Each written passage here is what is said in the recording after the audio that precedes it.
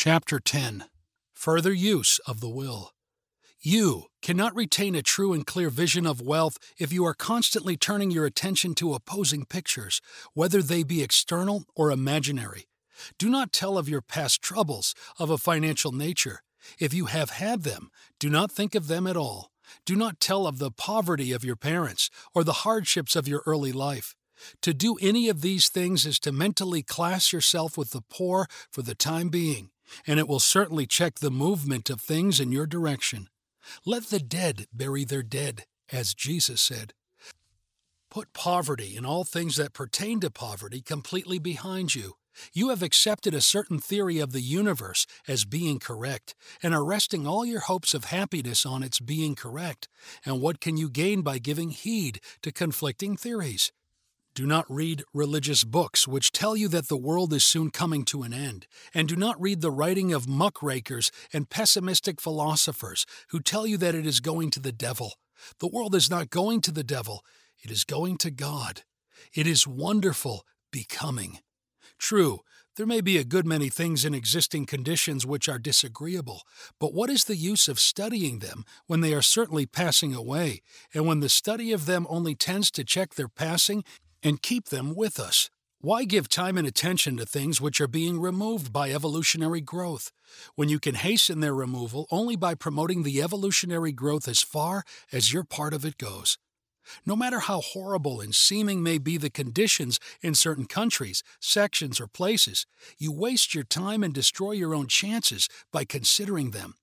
You should interest yourself in the world's becoming rich. Think of the riches the world is coming into, instead of the poverty it is growing out of. And bear in mind that the only way in which you can assist the world in growing rich is by growing rich yourself through the creative method, not the competitive one. Give your attention wholly to riches. Ignore poverty. Whenever you think or speak of those who are poor, think and speak of those who are becoming rich, as those who are to be congratulated rather than pitied. Then they and others will catch the inspiration and begin to search for the way out. Because I say that you are to give your whole time and mind and thought to riches, it does not follow that you are to be sordid or mean. To become really rich is the noblest aim you can have in life, for it includes everything else. On the competitive plane, the struggle to get rich is a godless scramble for power over other men. But when we come into the creative mind, all this is changed. All that is possible in the way of greatness and soul unfoldment, of service and lofty endeavor, comes by way of getting rich. All is made possible by the use of things. If you lack for physical health, you will find that the attainment of it is conditional on your getting rich. Only those who are emancipated from financial worry and who have the means to live a carefree existence and follow hygienic practices can have and retain health.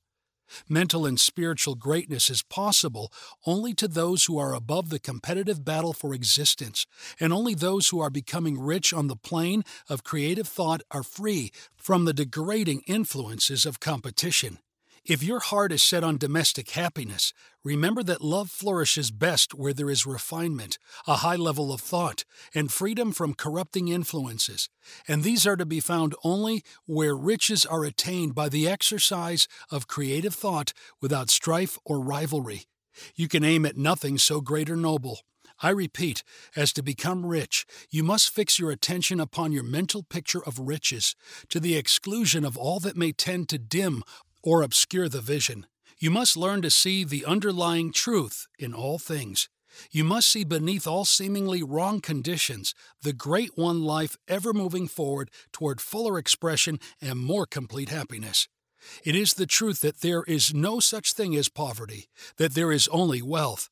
Some people remain in poverty because they are ignorant of the fact that there is wealth for them, and these can best be taught by showing them the way to affluence in your own person and practice.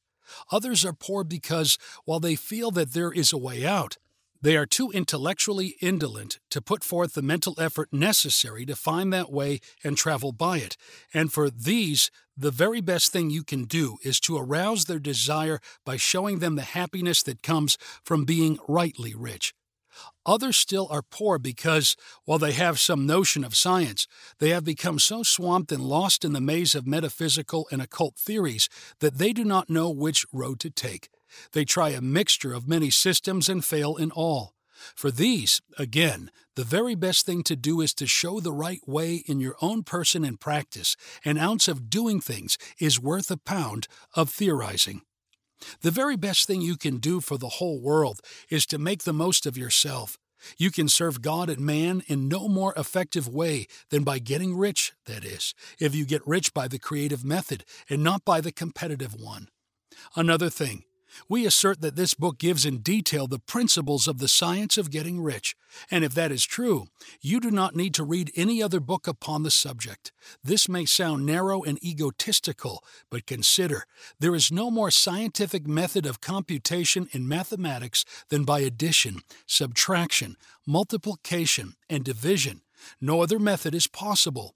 There can be but one shortest distance between 2 points.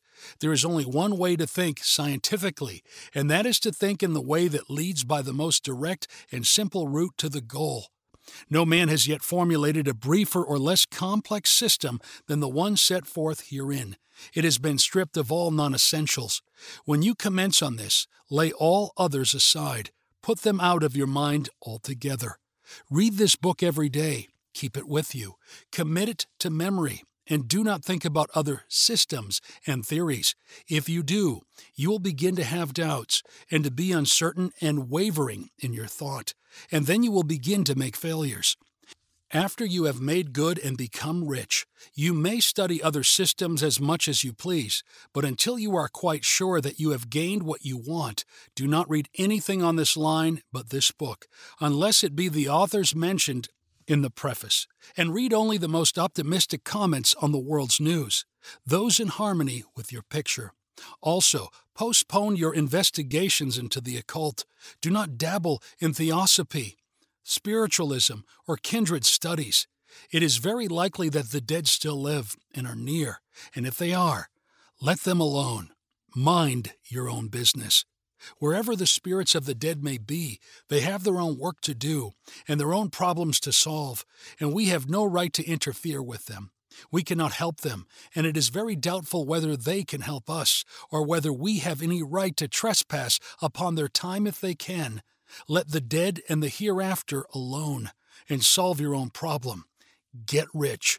If you begin to mix with the occult, you will start mental cross-currents, which will surely bring your hopes to shipwreck. Now this and the preceding chapters have brought us to the following statement of basic facts. There is a thinking stuff from which all things are made, and which, in its original state, permeates, penetrates, and fills the inner spaces of the universe. A thought in this substance produces the thing that is imaged by the thought. Man can form things in his thought, and, by impressing his thought upon formless substance, can cause the thing he thinks about to be created. In order to do this, man must pass from the competitive to the creative mind.